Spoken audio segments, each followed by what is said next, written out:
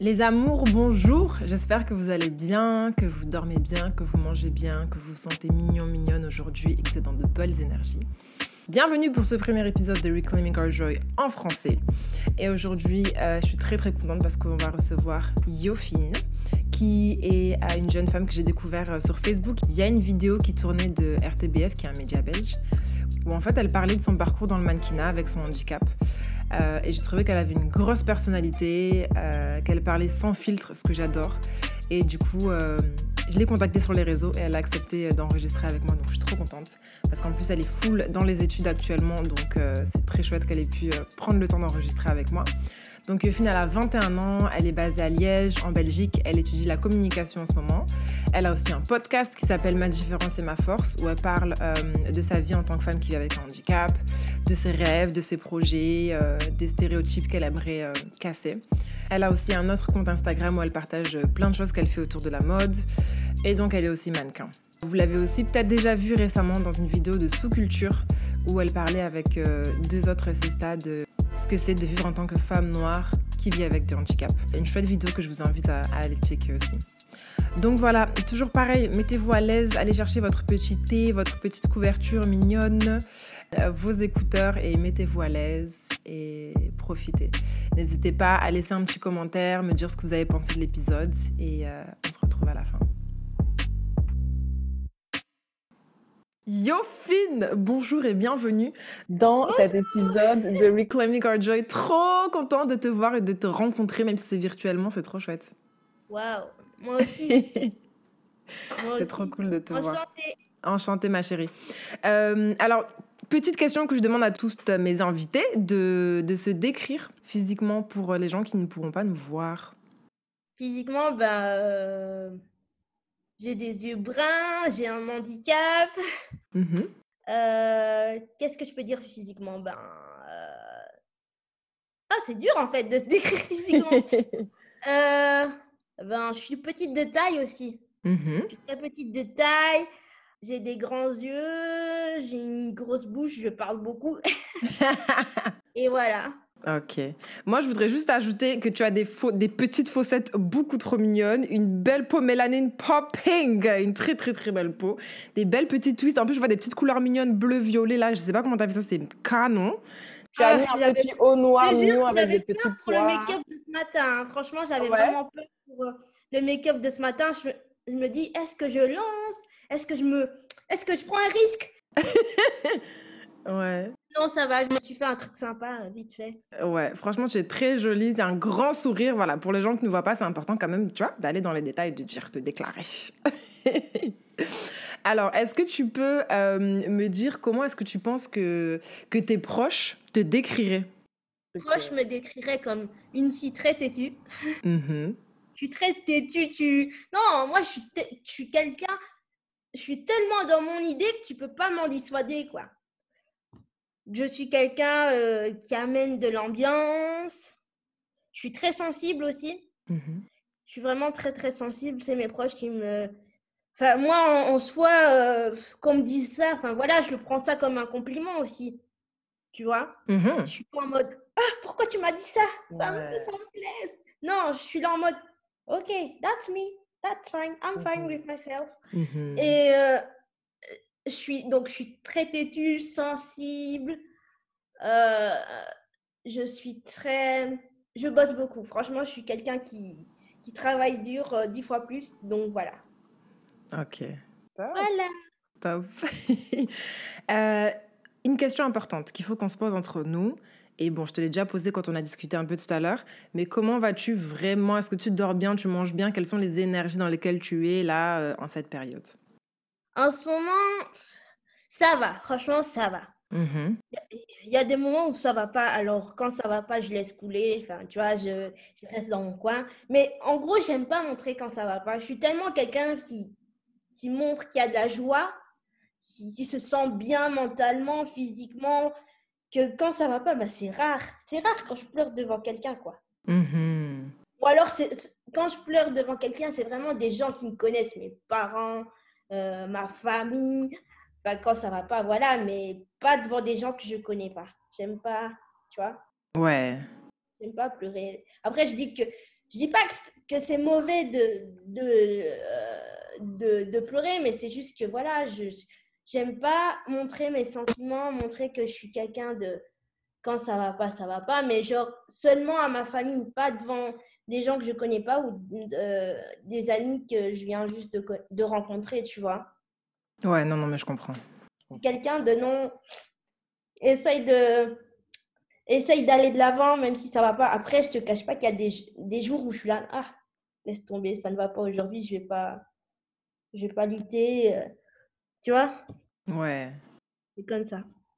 Et c'est normal, je pense que c'est hyper important hein, d'avoir ces jours-là où tu te laisses aller, parce que bon, c'est ça, nous aussi, femmes noires, là, parfois, on aime trop, tu vois, continuer, se battre, avancer, montrer qu'on est forte.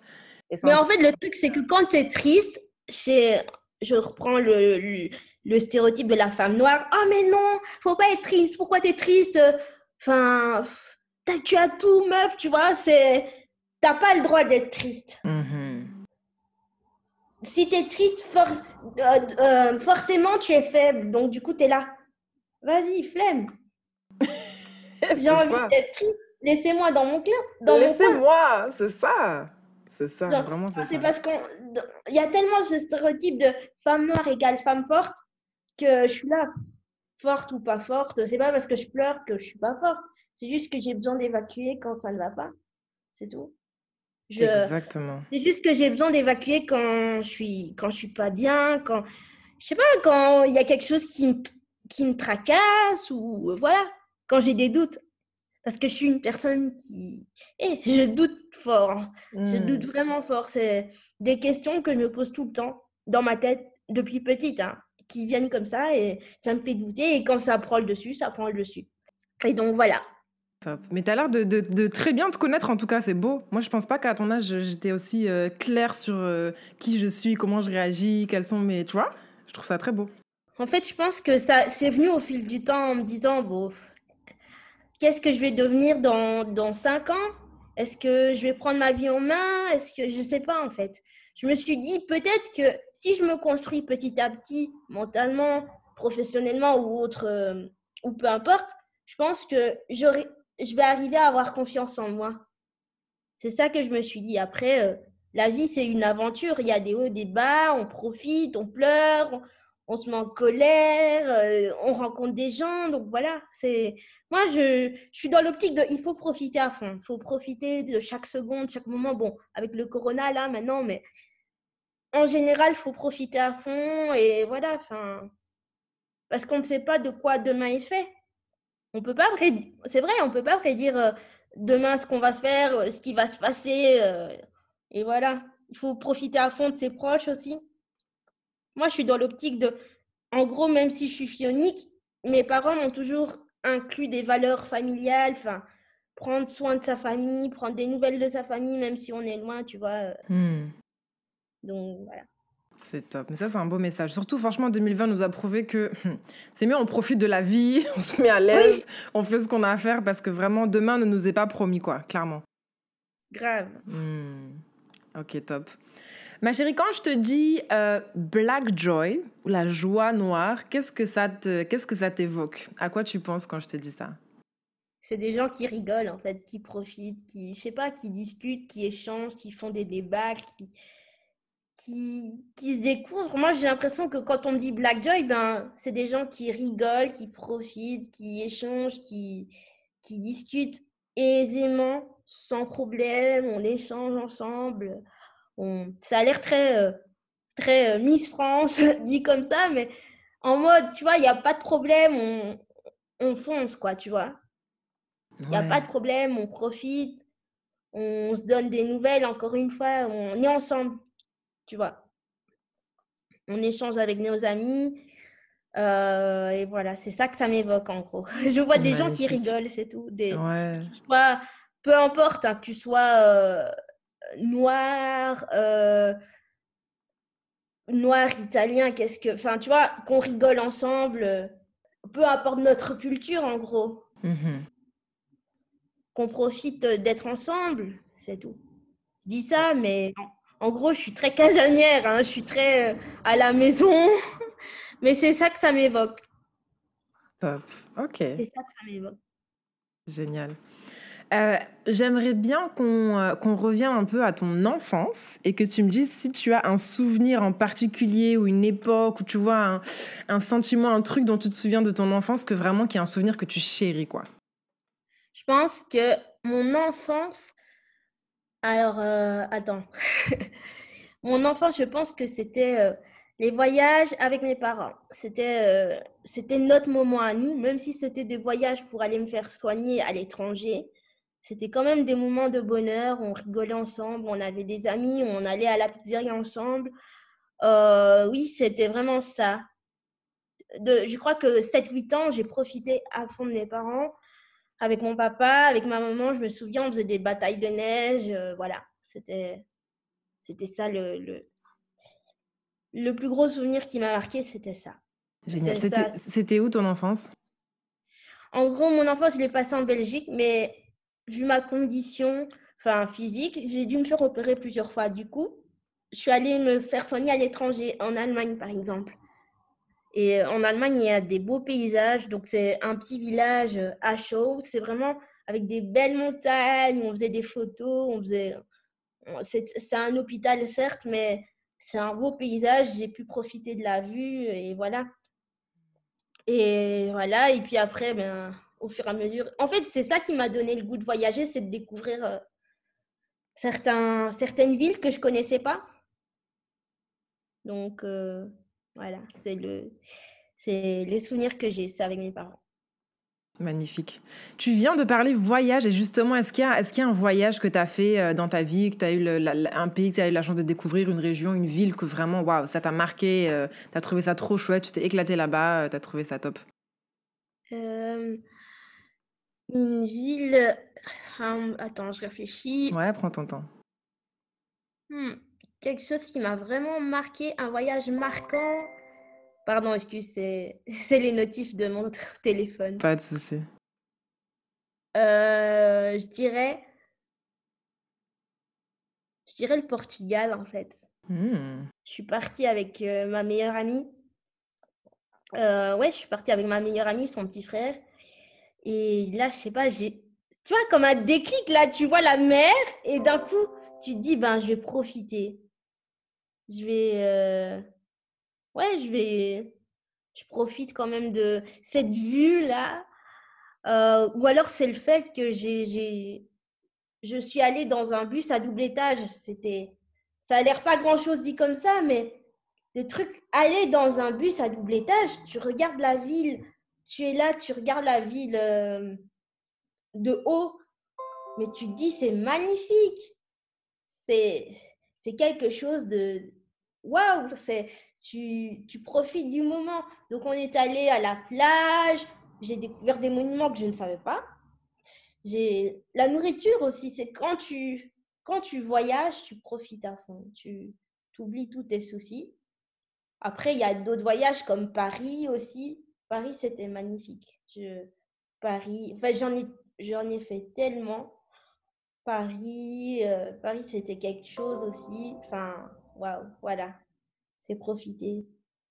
Et je pense que c'est le fait que en voyageant, je me suis dit, meuf, t'es en chaise roulante, mais ça veut pas dire que tu peux pas profiter de la vie, tu vois. Il y a des choses, en voyageant, il y a des choses où c'est comme si je me redécouvrais, mais autrement, tu vois. Autrement que la fille en chaise roulante, limitée, alors que je suis tout à fait capable de faire les mêmes choses qu'une personne valide. Mais sauf que je prends plus de temps pour le faire et je le fais différemment, mais c'est la même chose, tu vois. Et quand tu voyages, tu rencontres des gens. C'est surtout. Moi, je suis quelqu'un de très sociable. Et je vais vers les gens, je discute avec eux, j'aime bien rencontrer des gens, en fait. Et voilà. Magnifique. Ma prochaine question, c'est autour de la nourriture. Tu as mentionné rapidement quand tu parlais de ton voyage au Portugal, etc. Est-ce qu'il y a genre un plat préféré, une spécialité d'une région, d'un pays où vraiment tu es là, oh, ça vraiment, c'est my food, quoi. C'est ta nourriture préférée, un truc que tu aimes trop. Hum, ouf. Alors, je me souviens d'un plat que j'avais goûté au Canada. C'était en plus de la poutine, mais c'est un autre plat qui s'appelle, je crois que c'est le pâté chinois, mais je crois que je suis tombée amoureuse de ce plat, quoi. Je pouvais pas m'en passer. C'est une sorte de, tu mets du maïs, de la purée, de la viande, mais c'est délicieux, quoi. Moi qui adore manger, peu importe quel type de nourriture c'est, si c'est du fast-food ou de la nourriture healthy maintenant. Enfin, j'adore manger. Non, manger, c'est ma vie. Enfin, c'est comme un amoureux, en fait. Enfin, quand je mange, j'ai pas de contraintes. Je mange ce que je veux. Je suis pas en mode non, mais je devrais perdre du poids. Peu importe, meuf. Je me fais plaisir, en fait. Mais donc, ce plat-là, c'était une révélation. Genre, je me suis dit, tu vois, quand tu manges un plat, que tu profites à fond, t'es là. C'est trop bon. Et voilà, J'ai jamais entendu parler de ça, en tout cas, je vais faire mes recherches, ça m'intéresse. Ça m'intéresse de savoir ce qu'il y a dans le pâté chinois là, du Canada. c'est vraiment le plat. Maintenant, je sais pas, enfin, il y a plusieurs manières de le préparer, mais je sais que, parce que j'étais hébergée, c'est chez ma cousine. Ma cousine, elle le fait avec, donc tu prends de la purée, genre de la purée basique, tu mets du maïs dedans, de la viande hachée, et c'est comme du hachis parmentier, si tu veux. Chouette. Alors, est-ce que tu peux me parler d'une conversation que tu as eue récemment ou il y a quelque temps qui vraiment t'a laissé avec un sentiment trop joyeux, genre trop chaleureux? Tu t'es dit, ouais, vraiment cette conversation avec cette personne ou ces personnes, c'était trop chouette, quoi. Je pense que c'était quand c'était il y a 2 semaines. J'étais en train d'interviewer une personne et je me suis dit, ouais, en fait, on se comprend tellement. Enfin, sur certains points, on se rejoignait tellement et j'étais là, mais en fait, ouais, on a pu échanger sur notre différence, tu vois. Elle avait un handicap aussi, mais c'était un accident. Moi, je suis handicapée de naissance, donc du coup, c'était le fait qu'il y a eu un feeling, genre le fait de se dire, ah oui, mais t'as eu ça, moi j'ai eu ça, ah, mais je l'ai pas vécu comme ça, tu vois. C'est le fait d'échanger avec cette personne-là et je me suis dit, waouh, c'était vraiment ce feeling-là que j'ai ressenti. Je me suis dit, mais échanger avec des personnes que tu connais pas, c'est un sentiment, mais de découverte. En fait, n'hésite pas à aller vers les gens si tu as envie de connaître cette personne-là. N'hésite pas à aller vers la personne. Si elle n'a pas envie, elle n'a pas envie, tu ne vas pas forcer. Mais enfin, j'ai parlé avec des personnes que je connaissais déjà aussi. Mais je suis là en mode, ah oui, moi, j'avais pas ça. Tu vois, on se découvre des choses qu'on a en commun, qu'on n'a pas en commun. Mais il y a ce feeling quand tu discutes avec les personnes, tu vois. Ouais. C'était un entretien pour ton podcast? Oui, c'est une interview pour mon podcast, mais j'étais là, waouh.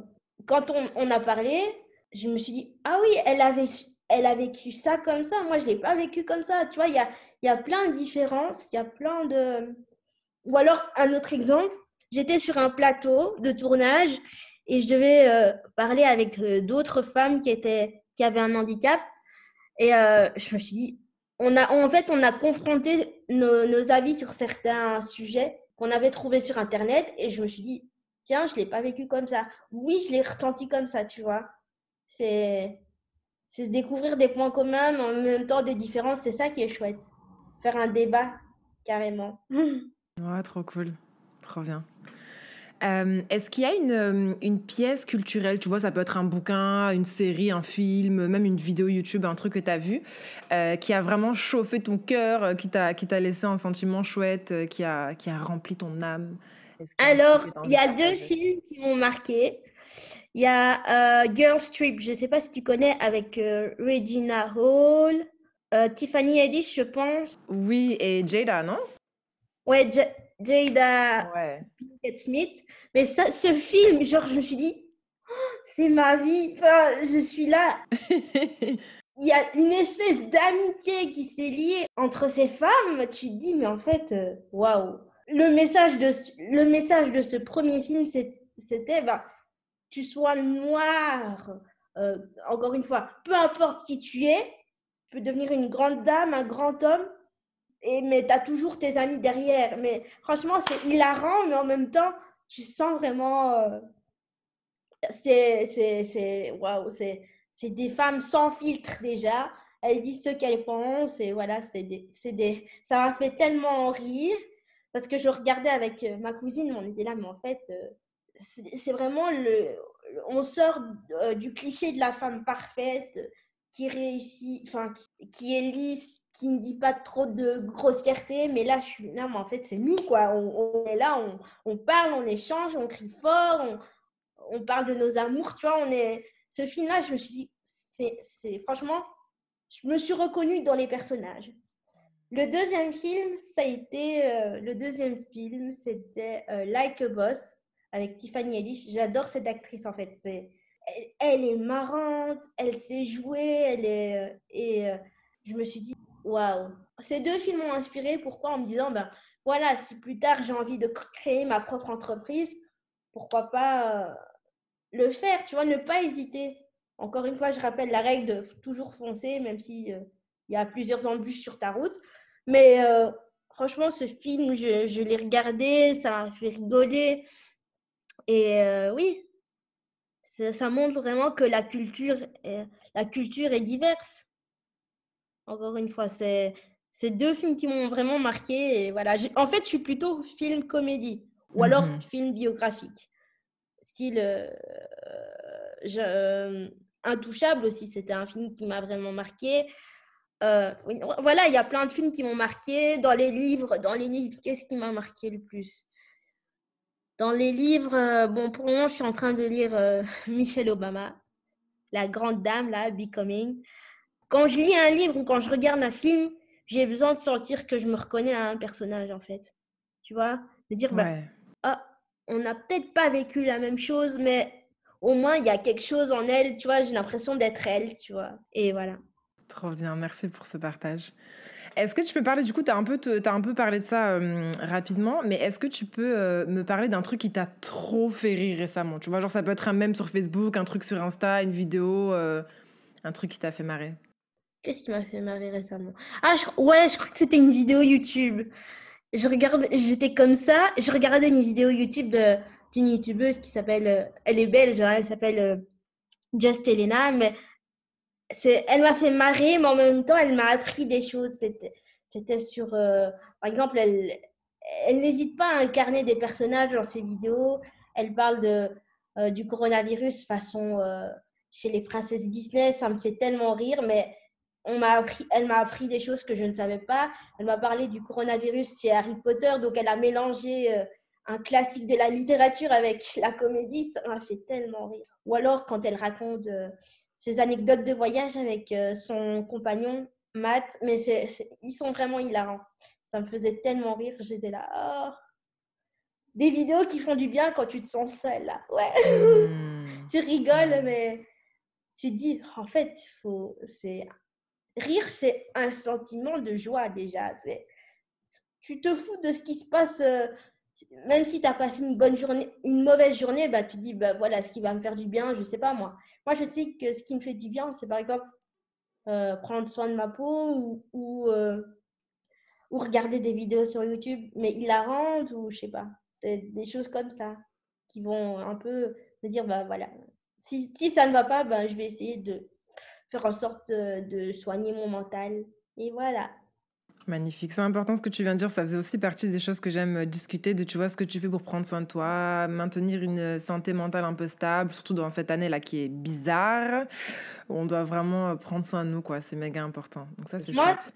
ce que je fais pour prendre soin de moi, en gros, c'est soit je mets des vêtements dans lesquels je me sens bien, soit ça, c'est une technique que j'avais découvert je crois, il y a 1 an, que j'avais regardé, c'est une youtubeuse américaine qui avait dit, ben, vous faites une liste de tout ce que vous avez accompli. Ça peut être durant l'année, durant cette semaine, enfin de tout ce qui vous fait plaisir aussi. Et vous relisez cette liste chaque soir. Donc, vous vous concentrez sur ce que vous avez déjà et pas sur ce que les autres ont, en gros. Enfin, pour éviter, tu vois, les comparaisons entre certaines personnes. Oui, mais pourquoi moi, j'ai pas ça? Ou pourquoi elle a ça et pas moi? Ou pourquoi moi, je suis plus grande et pourquoi elle est plus petite? Tu vois, des choses comme ça.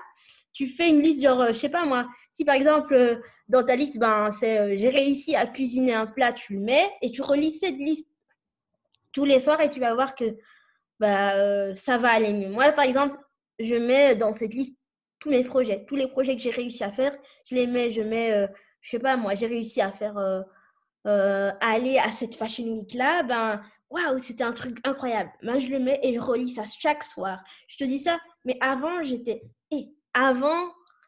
au fil du temps, c'était quelque chose que je pouvais pas faire. Genre, c'était inconcevable. Je me comparais tout le temps. En plus, avec les réseaux, ça n'aide pas, hein.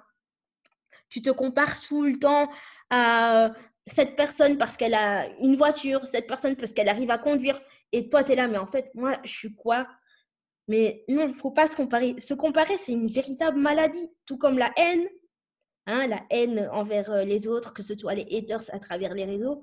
La haine, se comparer, même si tu te compares en supériorité, en mode je suis supérieur à elle, c'est pas une bonne idée, ça. Au lieu de se dire pourquoi j'ai pas ça ou pourquoi je peux pas aller là-bas, concentre-toi sur tes propres objectifs. Concentre-toi sur ce que tu as déjà. Je sais pas, ça peut être avoir accompli un voyage, un truc que tu n'as jamais osé faire. Simplement, hein, plus simple.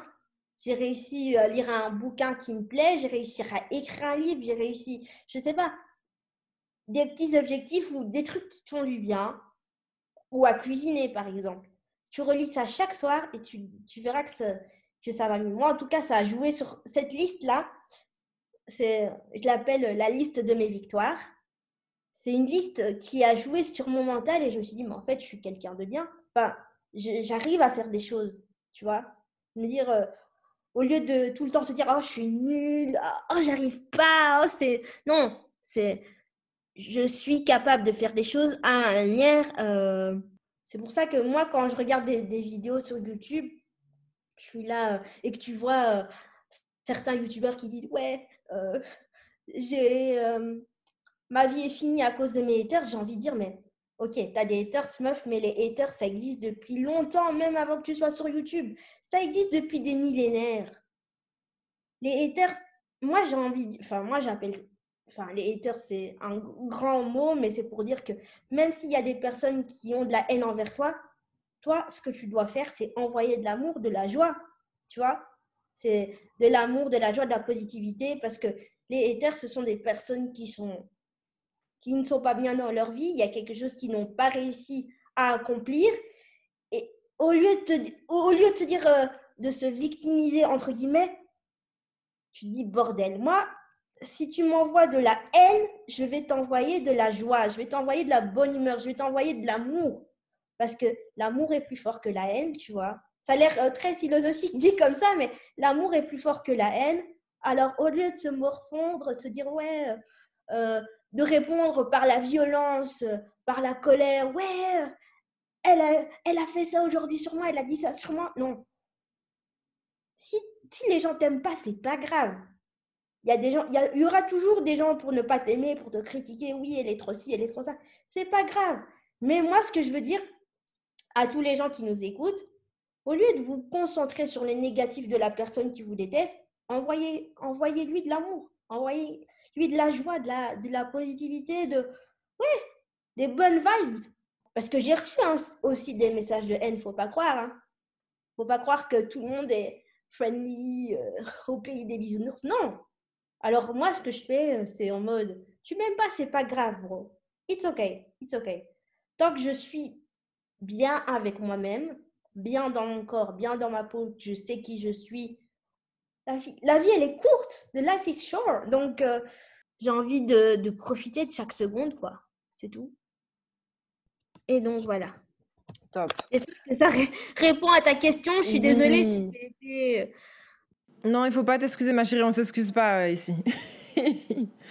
Mais du coup, si on met les haters de côté, quand tu parles justement d'envoyer de l'amour, etc., comment est-ce que tu exprimes de l'amour aux gens que tu aimes, à tes proches, à tes copines, à tes potes, à tes gens? Et comment tu aimes aussi qu'on t'exprime de l'amour, qu'on te montre des gestes d'amour?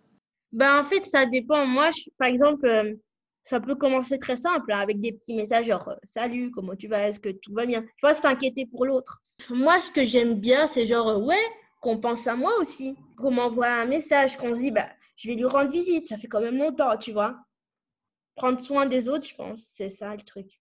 s'inquiéter pour l'autre. Voilà, en tout cas, pour l'amour des proches, c'est comme ça que ça fonctionne. Je prends soin de mes proches, surtout en ce moment, tu vois, coronavirus, je me demande comment elle va, ou ça fait longtemps. En tout cas, c'est prendre soin de l'autre. Parce qu'on n'est pas éternel, encore une fois. Il peut se passer un truc, je sais pas, moi, demain, il y a quelque chose de grave qui se passe, même une dispute. Hein. Pas forcément un accident, mais une dispute. Parfois, ça peut capoter l'ambiance familiale aussi.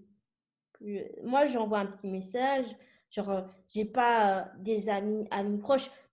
En tout cas, moi, en soi, mes cousins sont mes amis, mais genre, j'ai pas une amie extérieure. Hey, salut, comment ça va? Non, j'ai pas. En fait, l'amitié pour moi, c'est quelque chose de. En dehors de ma famille, c'était toujours quelque chose de compliqué. Parce que avant que je fasse du mannequinat, j'étais simplement Yofine dans son coin, qui regardait ses vidéos sur l'ordi, tranquille, enfin, qui sortait pas vraiment. Qui faisait pas des sorties. Hein, je suis pas en train, encore une fois, je suis pas en train de me victimiser. Je faisais pas des sorties, j'avais juste l'école, les soins et moi, c'est tout.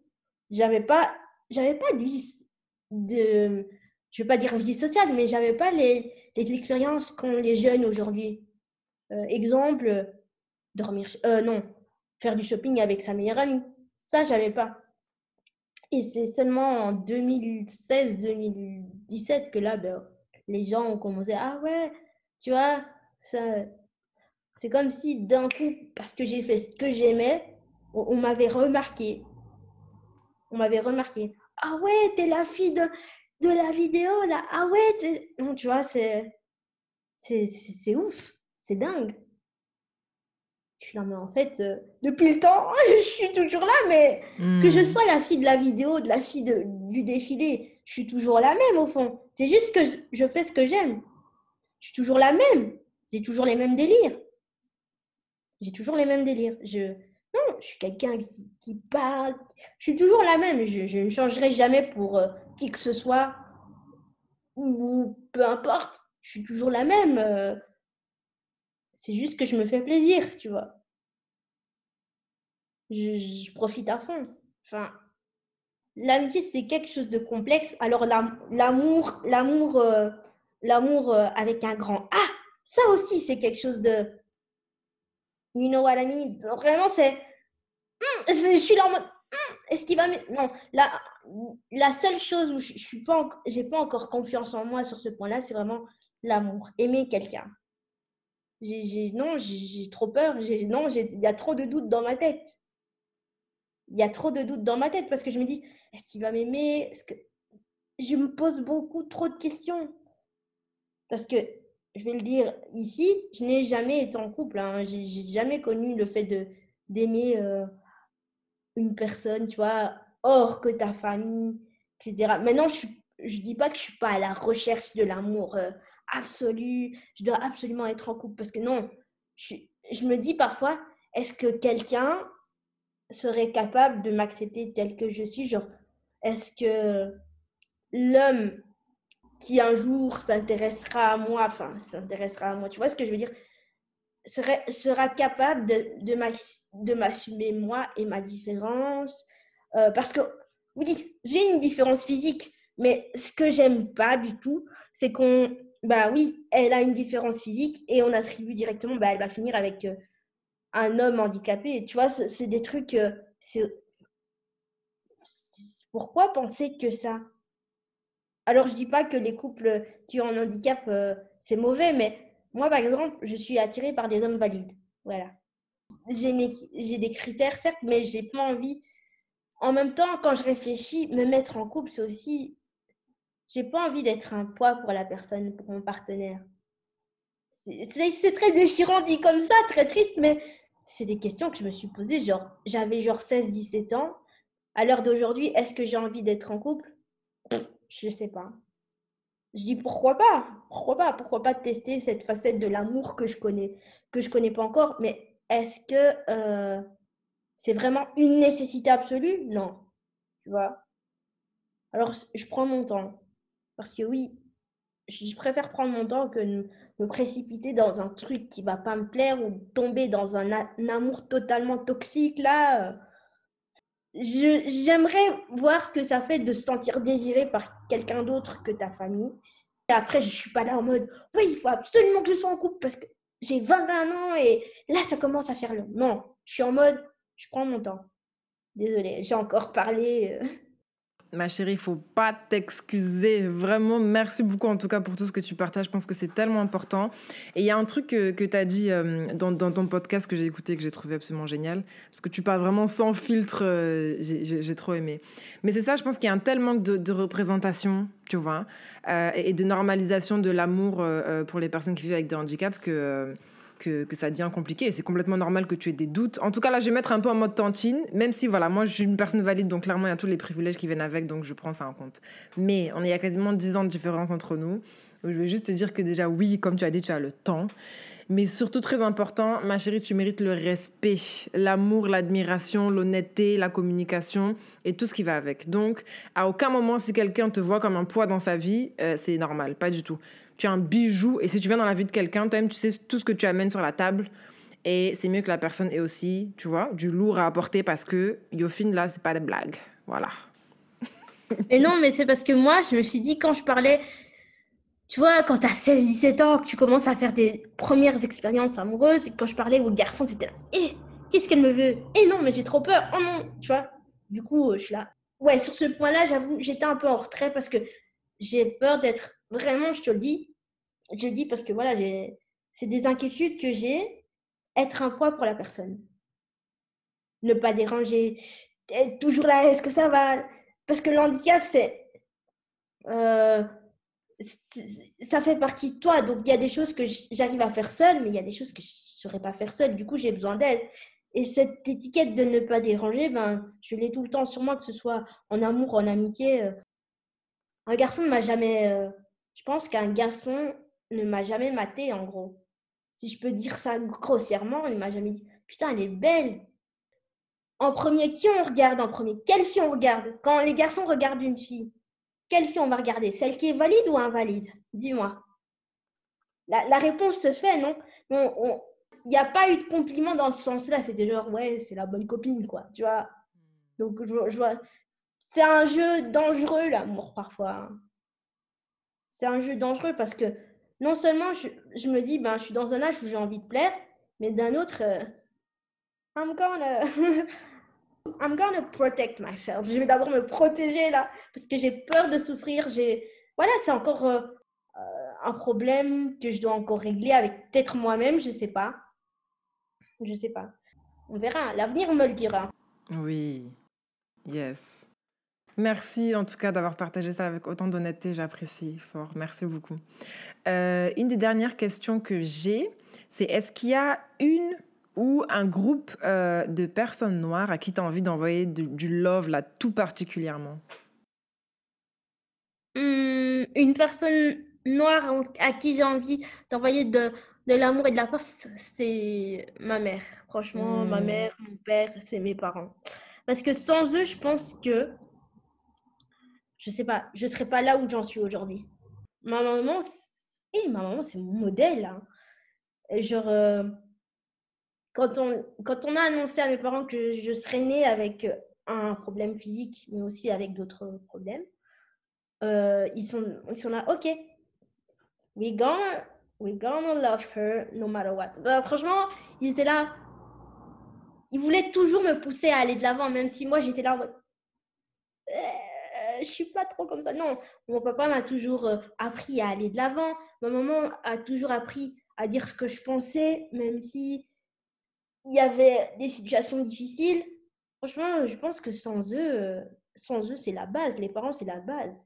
Après, tu vois, mais pour moi, en tout cas, j'ai de la chance, même parce que je suis fille unique, donc j'ai pas eu de grands frères, de grandes sœurs à qui je pourrais me référer.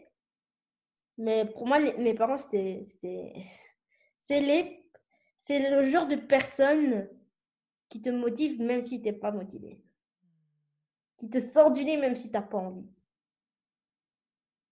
Parce que on en a tellement. C'est pas encore une fois pour me victimiser, parce que j'insiste, hein, il y a des gens, parmi tous les commentaires, là, les haters qui confondent victimisation et raconter son histoire. Et franchement, mes parents, je ne sais pas où je serais sans eux. Ma famille, je ne serais pas où je serais sans elle. Mes cousins, là, je ne serais pas où je serais sans eux. Tous les gens que j'ai rencontrés cette année, mais c'est grâce à eux aussi. J'envoie de la force, du love. Mais en tout cas, ce que tu as dit sur tes parents, c'est trop beau, vraiment. T'es de quelle origine déjà, ma chérie? Congolaise. Nice, trop bien. J'ai une dernière question. Comment est-ce que tu as envie qu'on se souvienne de toi quand tu seras une ancêtre? Moi, je vois que j'ai envie qu'on se souvienne de moi comme quelqu'un qui riait beaucoup, qui a apporté de la bonne humeur aux gens. De la bonne humeur, de la joie, qui savait répondre à de la méchanceté, mais par l'amour, pas par la haine, tu vois, qui envoyait de l'amour aux gens. Après, je dis pas que je suis Mère Teresa, mais tu vois, quelqu'un qui était communicatif, qui aimait rigoler, plein de joie, très, très sensible, mais qui savait parler, qui savait dire ce qu'elle avait sur le cœur. Voilà. C'est beau, merci beaucoup. Pour terminer l'épisode, je voudrais que tu puisses nous dire où est-ce qu'on peut aller te donner de la force et de l'amour sur tes réseaux, sur ton podcast. Dis-nous tout. Mets tous les plugs là. De la force et de l'amour. Sur les réseaux. Mm-hmm. Donc, tu es sur Instagram. Dis-nous un peu ton handle, ton nom, le nom de ton podcast, tout ça, tout ça. Donc, le nom de mon podcast, c'est Ma différence, c'est ma force. N'oubliez pas, envoyez-moi de votre force, en fait. Envoyez-moi toute votre joie, votre positivité. Mais, partagez-moi toutes vos expériences.